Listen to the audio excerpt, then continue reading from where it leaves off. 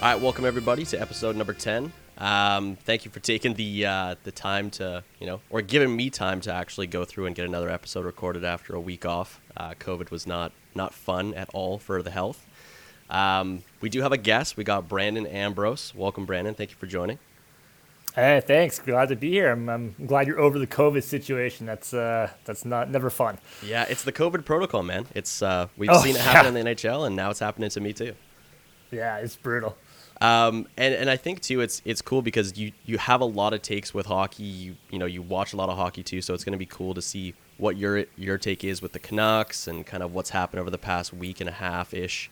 So yeah, let's dive into it. You ready? Let's do it. Awesome, man. So the recent game that just happened was the Canucks in Nashville. So just off the bare eye for somebody who hasn't watched the game, Canucks won shockingly in Nashville. Might have been a little bit of I would say a little bit of a debacle at the end there, where there might have just been, it should have been a guaranteed goal because of the interference with the empty net. But I mean, hey, I'm not a ref and I don't get paid to ref. But what was your take on the game? Like, do you think this was like a rebirth of the Canucks after a couple of tough games, or what's your take on it? Yeah, I mean, I don't know if it's so much as a rebirth. I think, when there's any coaching change, you see, that injection, into the star players. And I think we saw that early on with Bruce Boudreau. Like, the Canucks came out and they looked like the Canucks that I think everyone thought they were going to be at the start of the season, at least how I thought they were going to be at the start of the season. But, and then, you always have that little drop off afterwards. Mm-hmm. But, I think, last night's game, you saw that Canucks team again. Now, my one concern about Vancouver right now is how much Thatcher Demko's playing. I mean, he's carrying the workload a lot right now. I mean, he's a young guy. He can carry the load, but I worry about how long and his durability. Yeah. I was talking to a buddy about this, and it seems like Demko's the type of goalie that plays really, really well when he faces 40 plus shots a game, right? And then it's the same thing with like Darcy Kemper, for example. Like when Darcy Kemper was with Arizona, he was facing 40 to 50 shots a game and putting up crazy numbers, 2 goals and 40 shots or 1 goal and 40 shots. And then goes to a team where they're starting to face less shots, like Colorado, and starts falling apart. Having a lower save percentage, having a lower goals against. So with Demko facing all these shots and playing all these consistent games, do you think he's going to burn out? That's a great question, and that is my one concern is that he will. The one thing that they have is the All-Star break coming up, so he can get some rest during that. But I mean, the thing is, you're going to need him to play. Mm-hmm. Like that's the problem the Canucks are in. They dug themselves such a big hole at the start of the year that you need him to play because he's your best chance at winning games. Thatcher Demko could be an all-star. I mean, I think if the Americans were going to the Olympics, if NHL players were going to the Olympics, I think he would be one of the goalies on that team. I think he's that good of a goaltender. Mm-hmm. And I think with Bruce Boudreau's style, like, it's a run and gun team now. Yeah. Whereas I think they were, maybe more focused on defense and their own zone, whereas Bruce Boudreau's, willing to trade chances. When you have guys like Besser and Petey and Hughes, you have to take those gambles. Right. So, Demko's the guy there to bail you out when you do jump into the play and take those risks. Yeah, he's kind of acting like your emergency defenseman, I guess, as you can kind of classify any goalie. Yeah, he's like your third defenseman out there, and that's important. He can help move the puck and get the team in transition, and those are really all important aspects of the game. Yeah. I think he's probably the most, if you're classifying him as a defenseman, he's probably the most reliable defenseman we've got. I mean, like, if, for example, Hughes made a couple of bad plays last game where they resulted in 2-on-1s, but Nashville didn't capitalize on him because we had Demko in net, like making miraculous saves and keeping us in it. And if we don't have Demko to do that, right now Halak's on COVID reserve, so we have Spencer Martin, who's a guy who's not really tested in the NHL. I think he has like 3 games played, and they were all with Tampa, so he's only got AHL experience. Mikey DiPietro's not doing well in the AHL currently right now either, so do you really just put, all your bricks into one bag with Demko and just hope? Like, I think that's kind of what they have to do. I totally agree. I think that's what you have to do at this point. I know there's trade rumblings a couple weeks ago about Halak because he's do some like bonuses and things of that nature. And like Halak's a good backup goaltender, and you're going to need him down the stretch, or you're going to need reliable goaltending down the stretch because Demko is going to have to carry the load, but he's going to need some breaks too. If he doesn't get those breaks, like he's going to start to show that burnout. And I think it's a similar situation here in Toronto with Jack Campbell. Like he's carried the load a lot for the Maple Leafs. And, there was a lot of questions going into the season whether he could carry that load. And, that's part of the reason why they got Peter Mrazek. And Mrazek's been injured for most of the year. Yeah. And to this point, Campbell has played exceptional hockey, and he's an all-star, and he deserves to be an all-star. But I think Leafs fans have that same worry about burnout. He's on pace to play a lot of games and a lot of minutes, and that Toronto team gives up a lot of shots. So, I think it's a similar situation with the goaltending. Is you do have to worry about burnout in your starters. Now, I'd say the one benefit to Toronto is they do have Mrazek, and he's back and he's healthy. And, as you mentioned with the Canucks, like their backup situation is a little bit more in flux. Mm-hmm. Even with Toronto too, though, like if Mrazek goes down, like you guys are banking on Justin Wall, right? And we saw him earlier in the year, and he had some spells where he was pretty good, and then he had some spells where he looked like he was an American League goaltender, and that's fine. Like he's young and he has to learn, and it's a totally different game. But if you get hurt, Mrazek gets hurt, then all of a sudden you're down to Wall and Michael Hutchinson, and I mean, Toronto fans have seen the Michael Hutchinson story a few times now.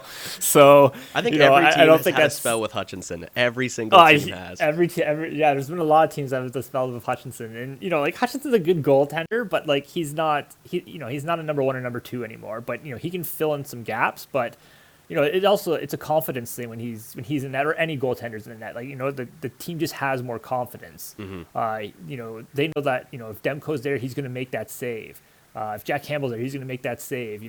If your backup goalie's in and lets in, a weak goal or a goal, he should have had, then, all of a sudden the players start, gripping the sticks a little bit tighter. And, worrying about those double clutching and, thinking, oh, we got to, defend more than, and then all of a sudden you're changing your game. So, true. I think the goaltending is a very, very pivotal position.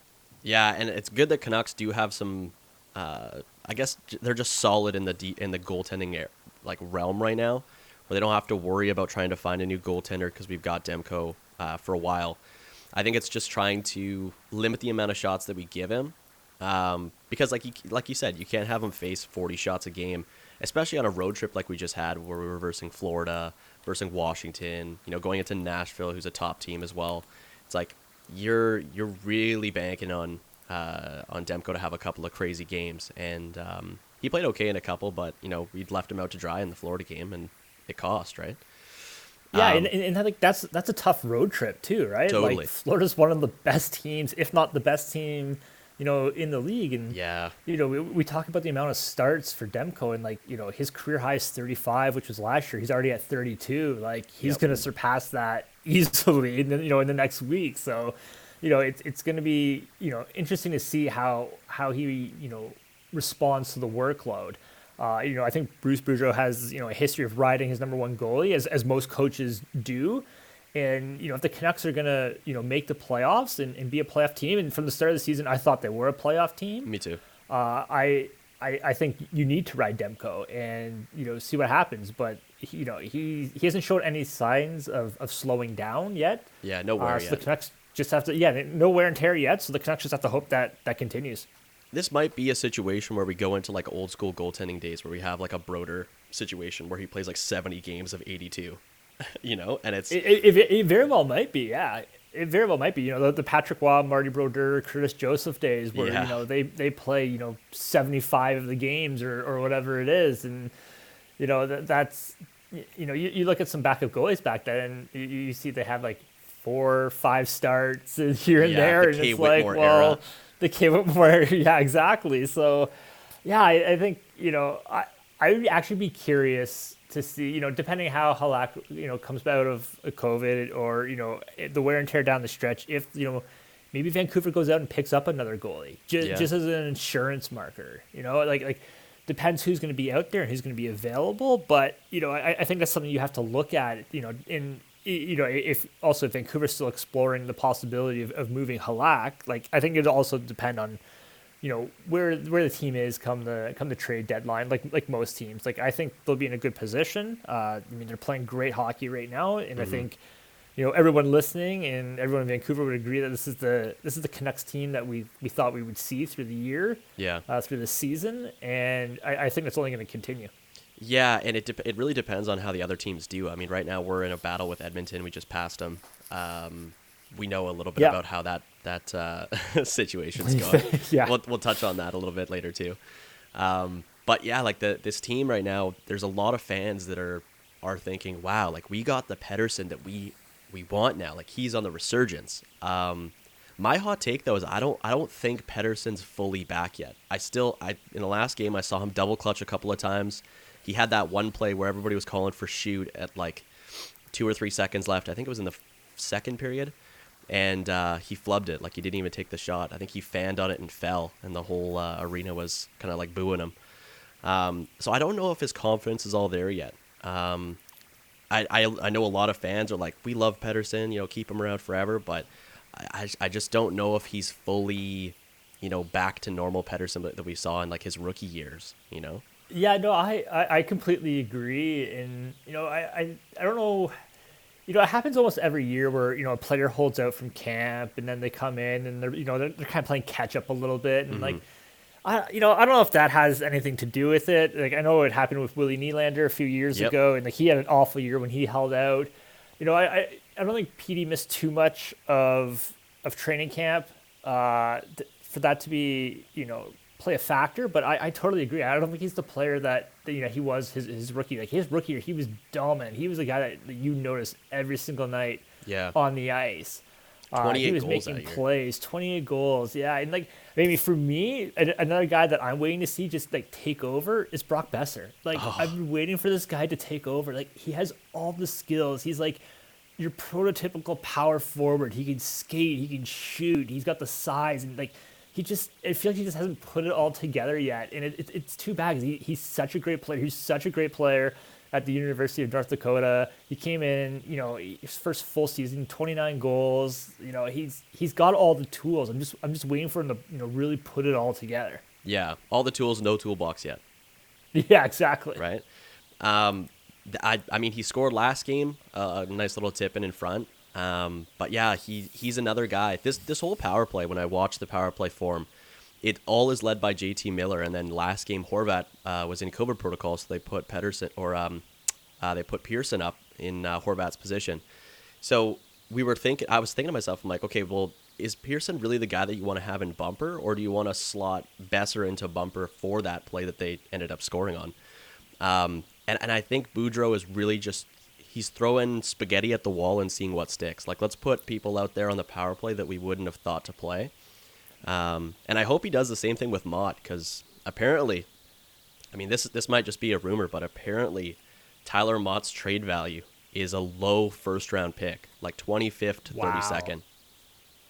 Wow, that would be impressive if you get a first rounder for Tyler Mott. Right? Like third I would think liner. he's probably I would think he's a second, third round pick maybe. That's what I was thinking. The thing is around the trade deadline, right? Like values always skyrocket. Yeah. Right. Like I'd be surprised if someone gave up a first for Tyler Mott, but maybe I think back to your question. I think Bruce Boudreau's still figuring things out too, right? So like I think he's going to try a bunch of different combinations until he finds something that he really likes. And I think he will move things around as the season goes. I think you could see a different power play unit a couple different times through the week. Yeah, even every game. I think a Wednesday and a Saturday could look totally different. Right. I think he's still figuring out what he has with that team and what he can do to get the best out of them. And I agree. I think Besser should be playing like a bumper, or he should be a slot guy. Set him up for those one timers in the slot. He's got that killer shot. He's got that heavy shot. I think he's a guy you got to you got to get the puck to. Yeah, I think looking at the roster too, they have Podkolzin, who they're really looking at like, hey, do we go with Podkolzin here or do we go with Hoglander here? Because it's two similar type players. They're both young. They're both trying to develop, and the roster spots that we have and like the spots in the lineup, like we have to pick one or the other often. So it's like one person will play second line, the other person will play third in way less minutes. And back in the Green era, it was always Hoglander getting the time, and now it's all Podkolzin getting the time because he's starting to produce with Pettersson. I hope that like the way the development goes, I hope that Podkolzin gets into a position where he's kind of like in like a Ilya Kovalchuk for our team, where he's a goal scorer but can also be the guy you rely on for a good assist or something like that too. I mean, maybe it's just me thinking like, oh, it's a Russian player and a Russian player, but I think there definitely is some similarities. They're big guys. Yeah, like they're big guys and they're young. Like he's still gonna, fill into that body, and he's still gonna grow. He's only 20. Yeah. Like he's still got a lot of growing to do. He's gonna fill out, and yeah, like you said, like it's his rookie year. He's still learning the North American game. Like he comes over from the KHL. It's a much different game. Mm-hmm. I think he's got all the skills. He's showing that he's got a good shot. He's got good hands. He's definitely a weapon for the Canucks out there on the power play and 5-on-5. Like he's a guy that you don't really notice too much out there, but he's sneaky good. Like he can get into those greasy areas. He can get the puck out. He can get a quick release shot on goal. He's an entertaining player to watch. Yeah, I think there's a lot of people who are watching Canucks games now and starting to look at a couple of the other players that don't get looked at as much, like. When you watch a Canucks game, you're like, oh, JT Miller, Pettersson, Horvat, etc., Besser. But now it's like, oh, okay, we have Podkolzin, we got Hoglander, we got Mott. Like, especially if that trade value is accurate. Like, there might be a team like Tampa that tries to pull off like a Blake Coleman deal, where they give up a first round pick for like a third rounder or a third liner, but that third liner plays a vital piece in their playoff run, right? That's the exact guy I thought of when you brought him up. Tyler Mott was Blake Coleman, because that's exactly what Tampa did a few years ago, and Coleman was huge for them in those two playoff runs. Like he scored some big goals for them, and he's a guy that's not afraid, and just like Mott, he's a guy that's not afraid to go in there and mix it up. And yep. I think those types of players know their role on the team, and they'll do whatever they need to do. And I wouldn't be surprised if a team definitely goes out and tries to acquire Mott. I also think Vancouver can hold on to him if they're in the playoff race, right? Yeah. So I think a lot is still to be determined between now and the trade deadline. But if Vancouver is going to deal him and get a first rounder, I would 100% pull the trigger on that deal. Yeah, I agree. I love Mott. I think he's an amazing part of this team because he's like a great character guy for the team. But yeah, I mean, getting a first rounder for him, like even if it's low, 25th to 32nd pick, like you got to take that. You got to see what it can become into, because Tyler Mott, in my opinion, is a permanent third round or a third line player. Like he'll play the same game as Barclay Goudreau. He'll play the same game as Blake Coleman. And if he gets put into a position where he needs to play second line, for example, he is not going to produce the same way that he was on the third line. We see that now with Blake Coleman in Calgary. Like he's more relied on as like, okay, hey, you need to get us goals. Like you're going to play power play. And he's not really suited for that style of game. He's there for the shorthanded goals. He's there for shorthanded play. He's there to mix it up in the corners, get under the team's skin. And that's why he gets paid the money he does. And that's kind of the same. That's probably the same reason why Mott, if he doesn't re-sign with Vancouver, might be making $3.4 million at another team. Yeah, it's true. I think sometimes players' values are also not inflated, but a little bit. Look at Blake Coleman. Like Blake Coleman got a pretty good contract from the Calgary Flames. Yeah. Like, is he worth that much money? I mean, you can make the argument he is, but I also think you can make the argument that he's maybe in the the $3 million range or $3.5 million range, and like that's nothing against Blake Coleman. Like he's a great player and he's got all the tools, but he's the guy who's eating up a decent portion of Calgary's cap space right now, and he's playing third, fourth line in the Flames right now. Like he's not a top six forward, and he's very much a Daryl Sutter type player. Gets in there and causes problems. Not afraid to throw his weight around. Can score goals. Has good hands. Like we see him score some like unbelievable goals over the last couple of years, whether it's those diving goals he had in the playoffs or that one-handed goal he had against the Jets a few years ago when he's with the Devils. Like he's a guy that can score goals. Tyler Mott's a similar player in that regard, where it's more of probably a defense first. For Tyler Mott, and that's important come the playoffs. I mean, look at any team that's won the Stanley Cup over the last couple of years or have had a good playoff run. Like they have good defensive teams. They can score goals, but they also need guys that can keep them out. And again, going back to the Toronto Maple Leafs here, like they can't play defense. Like that's their problem, right? Like they need a guy like a Tyler Mott. Yeah, too many shots. They need a third or fourth line center that can, kill penalties and win those crucial draws in the late minutes of the game. And the Leafs, they tried to shore up their defense last year, and their defense was a lot better. And they brought in guys like Bogosian because he can shut things down. He's not the sexiest player out on the ice, but he can shut things down. He's there for his defense, and I think that's the type of player you're getting with Tyler Mott. If teams want to acquire him, you're going to get a steady third line center, can play in those tight checking games, can chip in with some goals, be a good complementary piece to a team that's going to make a deep run. Yeah.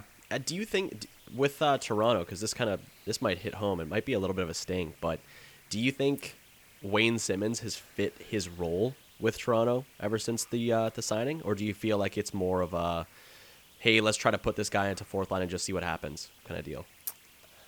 That's a great question. I feel like it's probably more of the let's throw him into fourth line and see what happens. I think we've seen flashes of the Wayne Simmons where he goes in there and mix it up and he's not afraid to drop the gloves. Yep. But I think Leafs fans have this fantasy of him playing on the first line with Matthews and Marner and back to the Philly days. Back to the Philly days, and he's just not that player anymore. He's still a very good player, but he's not that guy that's going to score 20 goals and have 20 assists or whatever. He's just not that type of player anymore. His game is kind of grind you down. It's not east-west moving the puck fast. He's not the fleetest of foot, and I think everybody realizes that. But he still plays a very important role with this team, and these fans are often love to come up with their own line combinations. But it's always why is Wayne Simmons on the fourth line tonight with Spets? He should be on the first line with Matthews. And Joe Thornton played. Joe Thornton played, yeah. And you look at Wayne Simmons, that's a great guy. On the fourth line, fills a role, but then all of a sudden he's on the power play and he has that net front presence, and that's important. That's an important role. But it's weird though because it's still Wayne Simmons, right? I think the entire game of hockey now, especially late 2016 and onwards, we've really seen the Wayne Simmons type of player start to be not really needed on a team. Back when Zach Kassian was oh, we need this dude, we're gonna pay him $3 million and he's gonna be beside our star. Wayne Simmons was that the Claude Giroux Voracek line in Philly. You have all these Lucic, for example, right? Another guy who was a super vital piece. David Clarkson, I know that's another dig to Toronto, I'm sorry. And Nathan Horton, for example, goes to Columbus. Everybody's oh, this is gonna be great. He's gonna protect our young guys. He's gonna protect Brandon Dubinsky, the god at the time. And their position or the game that they played, it didn't really bring a lot of value because everything was so fast. So I think being able to put Wayne Simmons or your Zach Kassian onto the third line, fourth line is a good move.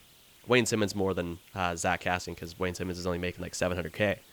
But you're starting to see this game get faster and faster, and players that play that type of style, they're not noticed as much anymore. Absolutely. I think that's the problem with Wayne Simmons is that the game is not that's a problem, but the game has changed so much from his Flyers days. It's evolving, exactly. And when he was with the Flyers, he could play that rough and tumble and slow the game down and grind it out, but it's just not how the game's played right now. Yeah. And Wayne Simmons fits a very specific role on this team, and he's a good teammate by all accounts. And he comes and he brings it every night. Like, you do notice him out there on the ice, but like you also notice that he's not the Wayne Simmons that he was. He's not the 32 goal scorer Wayne Simmons he was with the Flyers, right? And that's okay, but you're also you need to make sure you're getting something out of those types of players. And like you look at that fourth line on the Leafs, and you have Wayne Simmons, and you have Jason Spezza, and like Spezza's a similar player. Like he's on the second power play unit. He fits a role. He's probably adapted a little bit better to the style of the game now. And maybe it's his size and his skill. Like he still has all the skill, and he does fit a role. But you see, there are two guys that you see that they're on the fourth line. You're like, oh, okay, they're out there. Like like nothing. You're not going to do anything to hurt your team, but they're not going to do anything to like lift you up out of your seat and be like, oh man, did you see that? Did you see Wayne Simmons' unreal goal last game? Yeah, I mean, Spezza did have that nasty goal against the Canucks last year when he had the hat trick. But, just to rub that in. But yeah, true. Yeah. But I think too, like when the Leafs brought in Wayne Simmons, like they had Matt Martin for a couple of years, and then Matt Martin left, and then the days, and then they went a season or two where they didn't have quote unquote tough guy on their team, and you could see like the Matthews and the Marners and the Tavares, like they were getting pushed around a little bit, and they needed to do something. And Wayne Simmons is a guy that is going to come in, and he's going to step up. He's going to protect those guys. He's going to protect the young guys. We saw it earlier this year when Pionk went after, he had that knee on Rasmus Sandin. Oh yeah, and then Spezza got involved, and then Wayne Simmons got involved, and those two guys are character guys, and I think that's important for this Leafs team. Yeah, because when Matthews and Tavares are seeing these guys step up and play, and maybe not Spezza. Like I don't classify Spezza as like a rough and tumble player, but he's starting to evolve into that. It started in Dallas, but yeah, like both of them sticking up for the younger guys, especially Sandin. Like he's super young too. I bet that probably left like a really big lasting impression on Sheldon Keefe and the team. So like, all right, cool, we're a bond, we're a family now, right? That kind of is good for the remainder of the season too, because you get a little bit more buy-in from all the guys. Yeah, absolutely, and I think that was there's a lot of things said in the media about when Mike Babcock left the team, and I think one of the things that like Sheldon Keefe has done a really good job of is like bringing this team together. And like you can see it on the bench, like he's joking around with the players after goals, and it looks like winning makes everything easier too, right? So like they're one of the best teams in the league, and they had a not so good start, and people were starting to press the panic button, and it's like it's Toronto, it's probably similar in Vancouver, like it happens. Yeah, toxic markets, but. Toxic markets, and I mean, you're seeing it right now in Edmonton, right? It's toxic right now, and that's not the environment you want. I think Sheldon Keefe has made the locker room and the team a really good environment to be around. Yeah. So you brought it up. Like I really, this was a huge take in Edmonton. It's funny because it was sent in our group chat first. I didn't watch the presser. I didn't watch it. I heard the "Why are you so pissy?" Leon remark, and I didn't even watch it, and I already had a take on it. So I was like sharing in the group chat. I'm like, you know what? I do think that reporters, I mean, beat writers, reporters, like they want to get the biggest and most important. They want big and controversy, right? Because that's what's going to sell their takes. That's what's going to have people watch their articles and stuff like that. But then after I watched it, and I was like, oh, yeah, okay. Yeah, it's a little bit of a dig. It's like, commenting on Leon for being pissy. And if anybody hasn't seen this, Leon Draisaitl was running a press conference. I guess it must have been after a practice or something like that. And what was it, Jim Matheson? Jim Matheson, yeah. Yeah, Jim Matheson. Yeah. He was pressing Leon a little bit about the team's losses and what they need to change. And Leon was being a little short, but, fair enough. I mean, I'd probably be in the same position anyway. And then the reporter fires back, Leon, why are you so pissy? Did you think over the last 2 years you've been second in your division and you showed a lot of maturity, but now you've lost 6 in a row twice? Did you think your team was past that, not getting into these long losing streaks? Sure, yeah. Lots of reasons for why the Oilers are playing the way they are in terms of winning and losing. What do you think is the number one reason for the losses now? Is there one thing that you, in your own mind, you're saying we got to get better at that? Yeah, we have to get better at everything. Would you like to expand on that? No. You can do that. You know everything. Why are you so pissy, Leon? Why are you so pissy? I'm not. I'm just answering your question. Yeah, you are. Whenever I ask you a question. I gave you an answer. Not very good one. Okay. I have one more for you. Leon, you show your frustration on the ice last game against Ottawa. Is that a good thing when you show it so the other team knows you're frustrated? Yeah, it's a great thing, for sure. Good. Yeah. So, Brandon, what's your take on this? Because you kind of almost have a little bit of I wouldn't say a bond to it, but you've seen this before.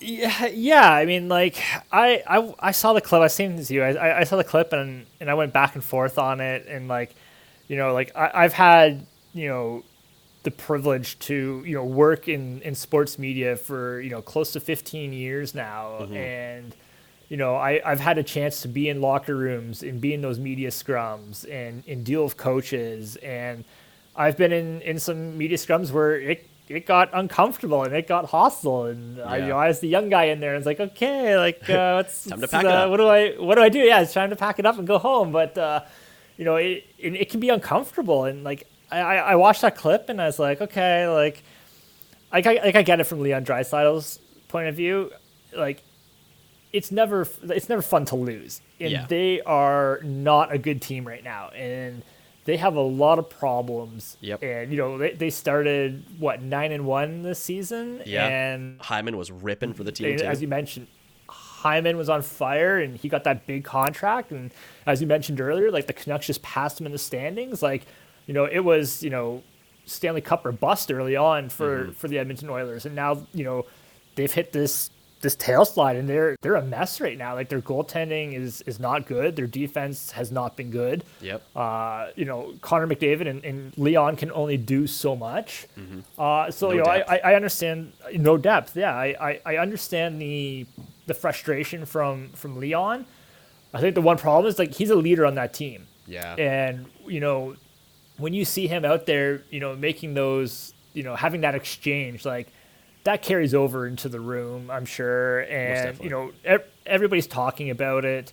I don't think it's a good look on him. I also think, maybe Jim Matheson could have, handled it a little bit better, or maybe not, ask him why he's being so pissy, maybe choose a different word, or like you could tell that it got hostile really quick. And, totally. You could tell in the tone of voice too, eh? Like when Matheson came back there. Yeah, exactly. And I think, Matheson has he's got a job to do. He needs to ask the questions, and I totally understand that. And, I feel like what are the Oilers going to say right now? Do you know what I mean? Like what can they actually say that is going to like satisfy the media of like, hey, this is what we need to do. Like, I'm sure they're all aware of what they need to do. So, being asked about it every single day, I'm sure is tough on them. That's not an excuse for a reaction that he had, but you can see the frustration in Connor McDavid after Saturday's game. I think Matheson was asking him the question as well, and McDavid said something like, "Yeah, I don't know," like he's at a loss for words too, right? Yeah. So, it's just not a good situation there. I mean, like I feel like they need to make a change, but it did. I thought that would have happened already. Yeah, I think a lot of people were banking on the Evander Kane situation too. Doesn't seem like that's going to be happening for a while. But yeah, like Leon Draisaitl is a leader for the team. McDavid's a leader for the team. They're like McDavid's the face of the league in general, and Draisaitl's another face for the entire organization. So a lot of people are saying like, does Matheson have the right to push because like if you were in Draisaitl's shoes, yeah, like if you ask somebody, hey, what do you guys need to change? He probably doesn't even know what you need to change. Like they've had success prior playing the exact same style of game, and now, for example, it's not working. So, is it something minor? Is it a character issue? Is it a goaltending issue? Is it a defense issue? Like, if Draisaitl just came out and he's like, yeah, we need better goaltending, like that's going to make a bigger splash in the media than doing like what he did, where he was, acting short and not really reacting to the media, because it's probably so frustrating for Draisaitl to, get these questions, like you said, daily, and repeat the same fluffy answer, because it's like, what are you supposed to say? You're not gonna be like, oh, you know what, Mike Smith played awful. We're not winning because of that. You're gonna have to take the more, standard soft approach, like, hey, we have to work better as a team and stuff like that, right? Yeah, I think you have to, pull out all those cliches that we're all used to hearing. And I think Pucks you look at a couple pucks in deep, and you look at a couple weeks ago when the Oilers, I want to say they were at MSG to face the Rangers, and Koskinen gave up that terrible goal, and then Dave Tippett called him out right after the game. Yeah. And then Koskinen's initial reaction wasn't like, I need to be better. It was like, well, the offense isn't scoring me goals. Like, what do you want me to do? Yeah. Right? Like all of a sudden, tensions start to build inside the room as well. So Leon can't come out there and be like, oh yeah, we need better goaltending. Like, I think everybody knows we need better goaltending, but Leon as a leader, I don't think can necessarily say that. But I understand, Jim Matheson having to ask the question. Like, he's got a job to do. Yeah. And like, maybe I'm not the best person to kind of speak on it, because I haven't been through it, but I think with, I guess, any reporter going in and trying to get an answer for a question they have, that question that they're asking is literally just for like their company that they're working for. So whether it's like The Athletic or whatever, if they're the people that report on this and they're the one who gets the answer from Draisaitl and gets a reaction out of them like that happened yesterday, like that is going to be so important for The Athletic, because people are going to tune into The Athletic now and be like, whoa, I want to listen to what happened here. I want to listen to what he said, right? So it's kind of like paparazzi, right? Like, paparazzi is there to try to get a reaction, and then they are going to sell, their article, their news story as much as they can. So I think Matheson did his job.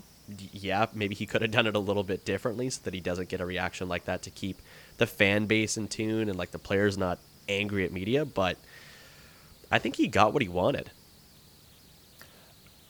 Yeah, and like I think, looking back at it, I'm sure both guys wish that they handled it maybe a little bit differently. Like, I don't think either guy came off, super well in that exchange. Yeah, wasn't professional. It wasn't. Yeah, I think from both points of view, and I think like, Leon is obviously frustrated.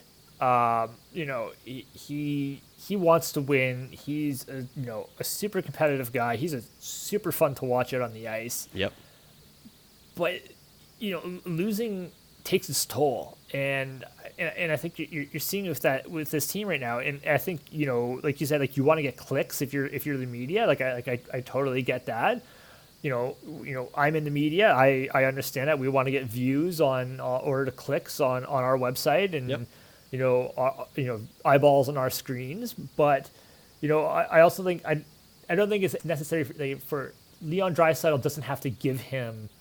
My take is Leon Draisaitl doesn't need to give him a good answer. Yeah. Do you know what I mean? Like Jim Matheson was like, can you? He said something like, "Can you expand on it?" And Leon's like, "Nope." Like we know what we need to do, and that's not a sexy quote, but like, it's not Leon's job to give you a good quote. It's your job to ask the good questions, right? So, I think both guys need to share a little bit of responsibility about it. I think Leon comes off looking a lot worse, and I don't disagree with that. Yeah, it's tough too, because like I think there's a lot of you could really stem this all the way back to like the John Tortorella days, like when John Tortorella would get asked like a dumb question, or a question that's super redundant. He'll react in kind of a similar way, where he'll be blunt, he'll be, forceful, and say like, hey, like, that was a stupid question, I'm not answering that, right? And he'll get fined for it. So when you're making, $8 million, $9 million, $10 million, $12 million, it's it kind of goes with the territory. Like, you should be able to take feedback. You should be able to take, tough, maybe ironic or idiotic questions sometimes, but you have to be able to answer those in a professional way. So I tend to agree. I think Draisaitl, it's not his responsibility to give a perfect answer, but I also blame it a little bit on Jim Matheson with the question he asked, because it was kind of a dig of a question. It wasn't, hey, what are you guys going to do differently going forward? It was more like, what have you not done well? Kind of thing. I think for me, I think his initial reaction was like, he asked the question, Draisaitl gave him his answer, and then that's how like things got escalated. Like, Matheson didn't like the answer, so then everything got escalated from there. And I think that's where it really went off the rails a little bit, and I think both guys wish they they did a little bit better, and I think both guys wish they were probably a little bit more professional, as you mentioned. And I as we said, like, Draisaitl's a leader on that team. Like, he needs, he's out there facing the questions. He doesn't have to be out there facing the questions, but he is. But when you're going to be that face out there answering the questions, you got to answer them. Yeah. You know what I mean? Like, you have to be able to deal with the media. Like, that's part of the game. Yep. So I think as we said before, I think both guys probably share the responsibility. I'm curious to see what their next interaction is going to be like. Yeah. It'll be awkward. Like, it's going to be awkward, but like, these guys see each other every day, almost every day. Yeah. Right. So, I'm sure that they'll probably have a chat, off the record, away from the cameras. They'll clear the air and they'll move forward, because, I don't think Jim Matheson is going anywhere in Edmonton, and he's been there, a Hall of Fame writer. He's been there for a very long time, and Leon Draisaitl's, maybe, third, fourth best player in the league. Like, he's not going anywhere, he's a top 5 player. So, like, these guys are going to have to, get along, and, you mentioned Tortorella, like, people in the media didn't love him, but, people understood, they learned to deal with him. And, not that that's passionate guy and a fiery guy. And I think anybody that you talk to has dealt with Torts, they'll say, like, he is a great guy, but he is a fiery guy. Yeah. And I think that, I feel like, you have to pick your battles sometimes too. And I think looking back, both guys are going to be, upset with how they handled that situation. Yeah, I kind of agree with you too. I think they're probably going to take a moment and just say, like, clear the air. Hey, this didn't go as well as we wanted. I apologize on either side, and, move on. Like, why have this tarnish, or this tarnish of your brand for being somebody who's supposed to be in the media, like Draisaitl, for example, and have it be tarnished by one incident, so that going forward, everybody asks, like, hey, why are you pissy? Like, why did you react the way you did? Why are you so angry? Like, stuff like that. Whereas if he just clears the air, it's smooth sailing going forward, right? Yeah, and you know what solves everything? Winning. Yeah, they need to win, right? If they just win, then this is a non-story. And like, they need those support players to pick it up a little bit. Like, you look at like Ryan Nugent-Hopkins, he's got 3 goals. Yeah, they're paying him a lot of money to score 3 goals. Tyson Barrie's had an off year after he had a great year last year with the team. True. Zach Cassian's only got 5 goals. Warren Fogel's got 5 goals. They only have 4 players in double digits in goals. Like, they have Draisaitl and McDavid, who are at 54 and 53 points, and then the next closest guy is Hyman at 21. Yeah. Like, that's a huge drop. Like, you need those support players. I think it's almost taking this approach of, like, limit the amount of ice time that the Draisaitl and McDavid get, and give more ice time to some of the players like the Kyle Turrises, the Devon Shores. See what they'll do if you give them 9 minutes, 10 minutes a game, right? Maybe even 14 minutes a game. And if you're in a position where you're down by 1 or 2 in the third, okay, double stack your line, right? Draisaitl, McDavid, Puljujarvi again, right? Run that till the last whistle. And if you get a goal back, great. If not, you could say, okay, we tried it with Devon Shore, we tried it with Kyle Turris, we tried it with Derek Ryan. It's not working. These pillars or these players, they don't fit our model of game. We have to use these people as kind of pawns when it comes to this trade deadline. And I think I completely agree. And I think similar to the Canucks, everyone thought the Oilers were going to be a playoff team. Right. I don't know anymore. Yeah. Can they get there? Like McDavid and Draisaitl can only do so much. Yeah. And I saw a tweet the other day. I can't recall who it was from, but they threw it out there. It's like, how many first round picks could you get for Connor McDavid? Like, if Connor McDavid wanted a trade out of Edmonton, like, he's a guy that wants to win. Right. I'm not saying it'd ever happen. There's no way Edmonton would ever trade him. But if they did, how many first round picks, or what could you get for Connor McDavid? And that got me thinking, like, what, like 4 first rounders, 5? Like, is that crazy? I'm thinking like I was talking actually about if McDavid leaves the Oilers. I was talking about this yesterday. Is it like this team, if they wanted to ship McDavid off, they'd probably want to get another pillar that's already cemented, like a Matthews, And do you add another first round pick on top to get McDavid, like Matthews in a first, or Tavares in 2 firsts, or Tavares in 3 firsts for a McDavid, for example? Yeah, I don't know. I'm thinking like it's got to be a big name player plus maybe 2, 3, maybe 2 firsts and a second. That sounds about right. Yeah, like I just like I don't think there's any chance that Edmonton would ever trade him. No. But like, he's a guy that wants to win. He's 25 now. He's been in the league for six years so far. Yeah, something like he's that. been in the 7 years. He's been to the playoffs 3 times, and one of those was the bubble. So I don't know if that even counts. Like everybody got invited to the bubble almost, right? So like, they've won, I think, 1 or 2 rounds with him there. They had that collapse the 1 year against Anaheim, and like he's the best player in the world. Yeah. And like, you can't get that team to the playoffs with the best player in the world and 2 of the best players in the world. Like, you got a lot of problems. And I think everybody looked at that team and knew that goaltending was going to be the problem. And I think that's what we've seen this year. Like, they're not getting that save when they need it, and they desperately need it. And Mike Smith has missed a bunch of time due to injury, and that's been a problem for the team.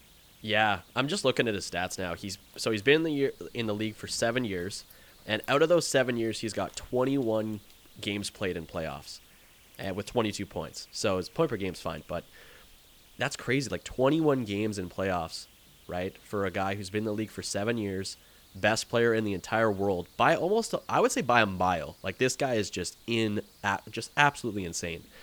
And you can kind of almost look at his points per game this year. Still unreal, like 53 points in 34 games, but in comparison to 105 points in 56 games last year, like, he's nowhere close to that level. No, last year he was just out of control. Like, he is every night now, but even last year, like, it's must-watch TV. Like, he's going to do something crazy. And, like, look at the goals earlier in this year. He had those, like, back-to-back games where he scored the goals against the Jets and the Rangers. Like, those were insane. Those are the goals of the year by far. Like, nothing will come close. And he makes you say wow every night. And, like, Oilers fans are so fortunate. They've had McDavid, they've had Gretz, the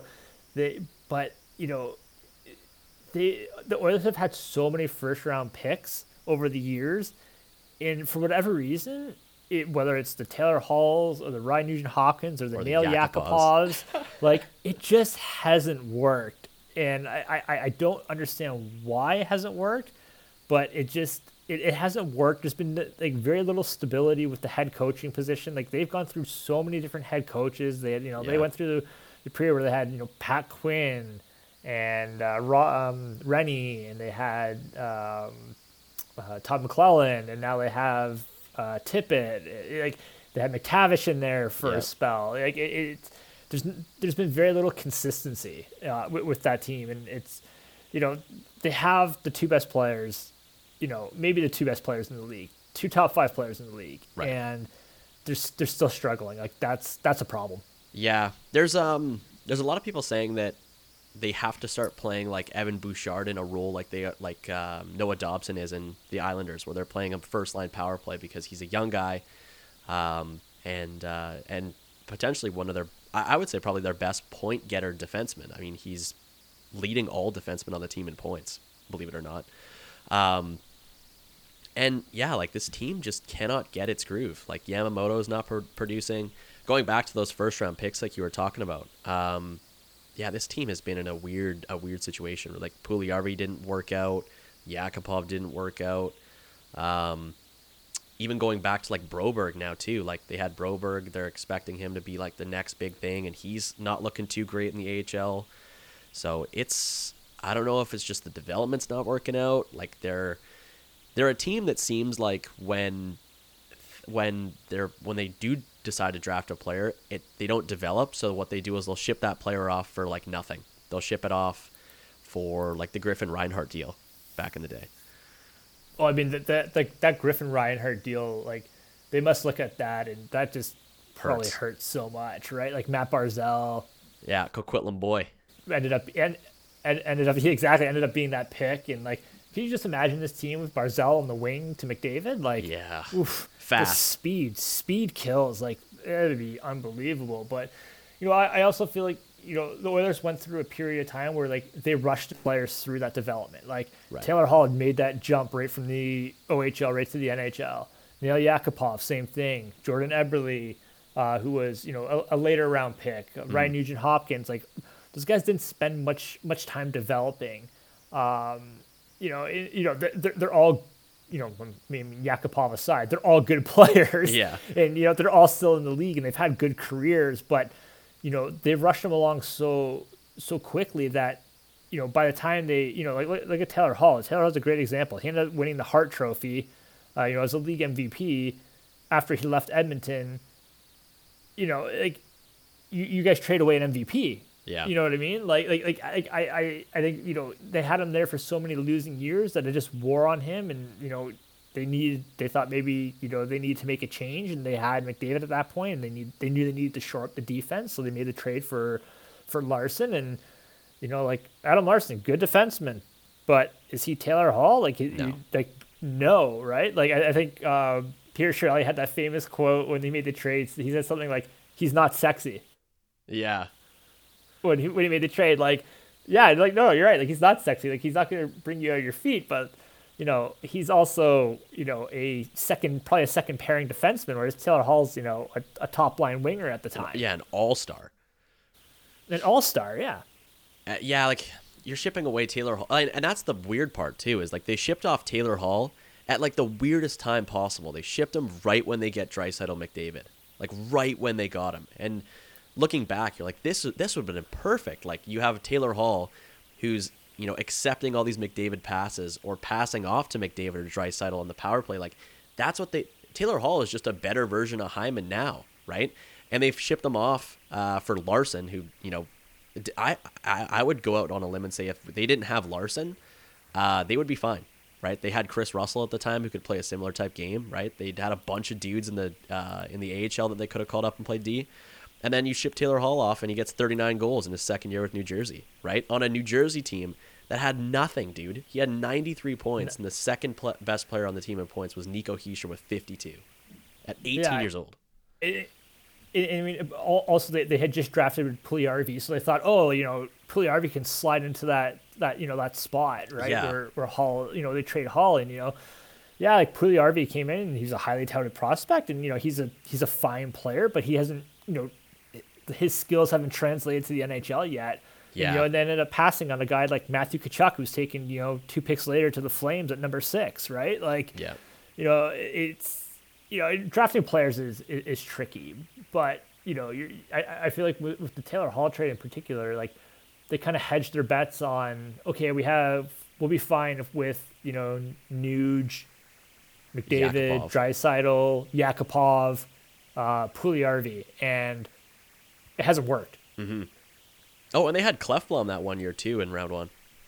Yeah, they had Clefbaum. I mean, like them losing Clefbaum definitely hurts. Like he was a guy that played 25 minutes a night. Like he was a beast out there. He's a big guy, big shot. Yeah. First power play unit. Like they definitely miss him, but the problem is they never replaced him. Yeah. Right. Like that's on management, right? Like he's been out. He's on his second year out now. Like they just never replaced him. And, Evan Bouchard's a good player, good offensive player, but he doesn't have the same size as Clefbaum. Yeah.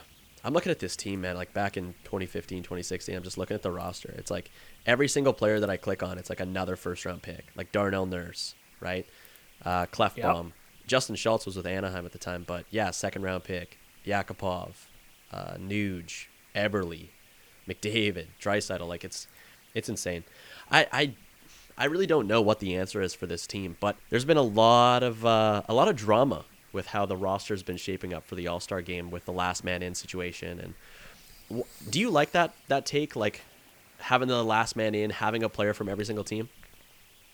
I hate the having of one player from every team. Me too. Like I think that's so silly. I understand it from the league's point of view. Like they want to showcase a player from every team across the league. But an All-Star game is an All-Star game. Show me the best players. Yeah. Like, no disrespect to Nick Suzuki or Drake Batherson, but like they're not All-Stars. Yeah. Like they're good players, but you're telling me that you'd rather see those two guys, over a skilled, flashy guy like Willie Nylander or a Clayton Keller, or there's so many good young, talented players out there, and Nick Suzuki and Drake Batherson are good players, but they're not all-stars. Yeah. And I think the whole fan voting thing, I get it, like get the fans involved, and like I know it went off the rails pretty quickly with the John Scott thing a few years ago, and everyone had their fun with the John Scott thing, but I think if you want to showcase the game, show us the best, most skilled players out there on the ice. On those 3-on-3, like it's wide open.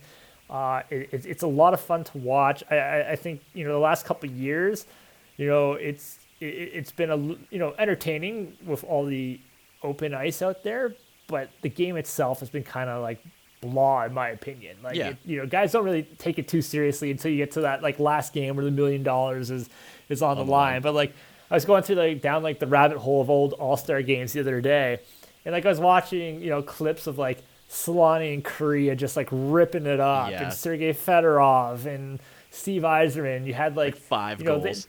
You had 5 goals, and you had like the gimmick games a couple times where you had like the World versus North America, and looking at those rosters, I wasn't like going down those rosters. I was like, oh yeah, that guy probably shouldn't have been there. Like it's like Messier, Korea, Solani, Gretzky, Fedorov, Yzerman. Like the list, it was like murderer's row. The list was incredible. They're all like Hall of Famers. And like I look at the rosters for this All-Star game, and I'm like, okay, like whatever. They're good players, but are they all All-Stars? I don't think so. Like I think like the point that we're probably getting at, the main point is like Nazem Kadri wasn't named to the All-Star team originally. Like that's a huge miss. Like this guy's on fire this year. This guy's been one of the best players and one of the best stories in the league, and he's on an absolute tear in a contract year too. So he's gonna get paid in the off season. Yeah, and he had to get voted in, and I think it was Nathan McKinnon had that great quote last week. Was like this, like that's silly. Yeah, and it is. Like he 100% should have been on the All-Star team to begin with. Yeah, and like McKinnon said, he's like, we should have 6 people from our team at the All-Star game. Oh, that Colorado team's unbelievable. Yeah, and Rantanen's not even going, right? Yeah, exactly. Like that's I mean that's what I mean. Like, would you rather see Mikko Rantanen or like Nick Suzuki? Like, I'd rather see Mikko Rantanen because like Rantanen, McKinnon, Landeskog, Makar out there, like those 3 together out there, like. Really looking forward to seeing him at the All-Star game on the 3-on-3. Like he's gonna rip it up. Yeah, 100%. Looking at this team, like I'm just going down the teams that like just to see who each person put in, and like Troy Terry had to be invited in. Like Trevor Zegras isn't even on the list. Like how cool would it be to have him there? That's another guy that I was thinking of too. Yeah, Trevor Zegras. Like you tell me you don't want to see Trevor Zegras in the All-Star game after that that pass that he had and the dish again. Yeah, exactly, right? So like, I look at some of these players too, like Jordan Eberle. Like, you really gonna tell me that Jordan Eberle is an All-Star this year? Yeah. Like over a Zegras or over a Rantanen. You know, like I think it's it's good for the game to get someone from Seattle at the game, but is he even the best player on Seattle? I don't think he is. Like I think Jared McCann's probably Yeah. a better player on Seattle, right? Like he's had a pretty good season. Yeah, or send Giordano there again. Send Gio there, yeah, right. I mean, Grubauer hasn't had the best year, but I think there's other players on that team that could be there. Yeah, Adrian Kempe from LA. Like that's not an all-star like ever. That's not an all-star on anybody's books, and they sent him through for LA. Like, yeah, I mean, I'm going up and down the list now too, and I see some guys I mean, Joe Pavelski, 35, he's at the All-Star game. Like, yeah, not Jason Robertson. Like, wow, okay, not even that. If Joe Pavelski, he's having a good year, but to me, he should have been the guy that's in like the fan in vote. Yeah, not a guy like Nazem Kadri, right? Like, Pavelski's a good player, but Dallas is not a great team. I think you want to see the best players at the All-Star game, and I think you have a handful of the best players, and you have a handful of solid players, not super sexy players, like even like a guy like Adam Pelech. Like you don't need a defensive defenseman. Like, you know what I mean? He's got 1 goal and 6 assists this year in 27 games. Like, great player, but is he an All-Star? Yeah. Why is Barzal not there? I don't know. Right. Yeah. Yeah. Exactly. Why is a guy like Matt Barzal not there? Yeah. So I think there's some interesting choices, and obviously the fan voting definitely plays a bit of a factor, but I definitely think there's probably some snubs for the All-Star game. Yeah, I'm hoping that this year, just based on I guess viewership, I hope viewership shows the NHL like, hey, you guys made a big mistake with how this was led, because there's no Crosby. Or you look at even the defense for the Metropolitan Division. You have, like you said, Adam Pelech, Fox, and Werenski. You don't have John Carlson there. Like, debatably one of the best defensemen in the league in terms of points. You got, Jack Hughes is kind of fun to watch, fair. But then you go down into, like, the Atlantic Division. Yeah, Rasmus Dahlin. Like, okay, yeah, probably one of the better players for Buffalo, but he's like -21 this year again. Like, he's not a great defenseman. You could bring somebody like even looking at Toronto, like Morgan Riley's not on the list. He's having like a great year. Aaron Ekblad or Alexander Barkov. Like, or that Weegar, Florida man. team's Like, got some he's great ripping. players. Yeah. I don't know. I hope, like I said, I hope this year is kind of like the last time that they kind of run the same measure. But then again, I mean, the NHL does like to be like, they like to have fans have their take on it, right? So like they'll give people the opportunity, like, vote for your player and make it interactive and all fun. But I don't know. I don't think it's good for the league. Right now, the All-Star Game is supposed to be like the most fun competition that fans who don't watch a lot of hockey will watch when they see it on TV, right? It's just to get eyes on all the best players in the league. And right now they're like, oh yeah, who's this Nick Suzuki guy from Montreal? And they just see like an average game. Even if Nick Suzuki puts up 6 goals in the All-Star Game, nobody will care. I think the All-Star Game, I feel like it's always one of those things too that people debate when it rolls around. It's like, is the All-Star Game even like worth having anymore? Like, talk to Ovi about that. Talk to Ovi about that. And I mean, like, that's not just the NHL. Like, that's all professional sports, like NBA, MLB. Like, I feel like every single time an All-Star Game rolls around, it's like, dude, like what's the point? Yeah. Like players are there. They kind of have they have their fun. The games aren't ultra competitive sometimes until they get to like the money round.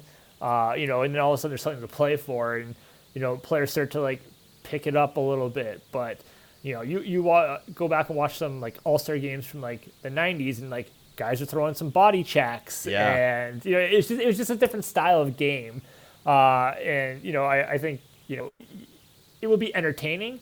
I think it would be great if a Nick Suzuki went out there and ripped it up for like 6 or 7 goals. Do I think it's going to happen? Unlikely. Yeah. But I think you want to see, in my mind, you want to see like McDavid, Draisaitl, and like Stamkos. Petey out there, Stamkos, like 3 guys with like exceptional talent, or a Makar with McKinnon and Kadri, for example, like for their team, for their respective team, for their teams, like 3 guys that are just gonna like rip it up. And like I don't even care if they're on the same team. Like I would be fine if they all threw their sticks in the middle and it's like, okay, like old school street hockey. Like let's just like mix it up, right? Like I think you want to have the opportunity. Like, can you imagine if you could see McDavid? We were robbed of it because of the Olympics, but if you could go to the All-Star game and see McDavid and Crosby with Makar on the back end, right? Like that'd be unbelievable.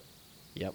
Like obviously they're all different conferences and different divisions, but that's what it'd be like just throw everyone into the pot and see what happens. And like they tried that a couple of years ago with the draft, and right. They did that 2 years in a row, and I think they realized, maybe this isn't the best look when Phil Kessel's getting the last guy picked and everyone's making fun of it online. And then the next year, Ovi wanted to be the last pick because he wanted the car. Like it was funny. Yeah, there's reasons to be the last pick, but like that kind of like lost its luster. So like I feel like they need to do something different. Yeah. It's just a question of what that would be. Yeah.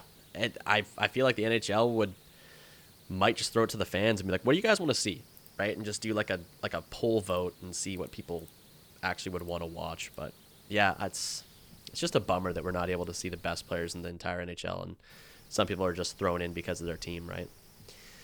But no, Brandon, we're out of time, man. We've talked for a while. I want to give you though the opportunity to do your hot take. So what are you banking on this year? Oh, wow. Hot take. Put me on the spot here. Okay. I'm going to say that the Colorado Avalanche will not get past the second round. Ooh. And why do you think that will be? I think they're going to run into a goaltending issue. I think I feel like that is their weakness. I feel like this team is built to win now, and their window is going to be closing. I think they're going to have trouble bringing back Kadri. They just paid Makar. I think that they're a team that's primed to win the Stanley Cup, but I just don't quite know if they have all the pieces yet. Okay.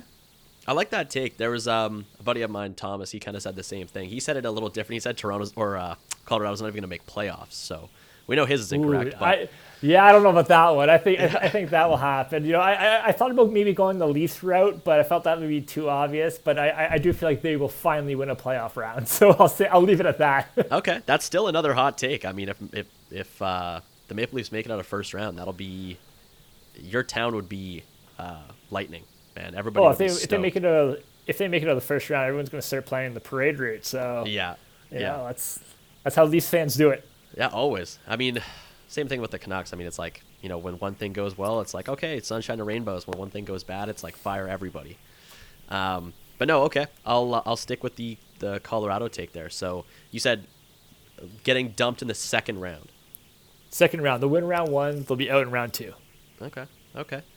And the rule is if you get your hot take correct, you win a 24 case of your choice. So it'll be tough to get it out to you in Toronto, but maybe it'll just be a gift card to like the Ontario Liquor Board. That works. Anyways, everybody, thank you for listening in. Brandon, thank you for joining again, man. It's been a pleasure.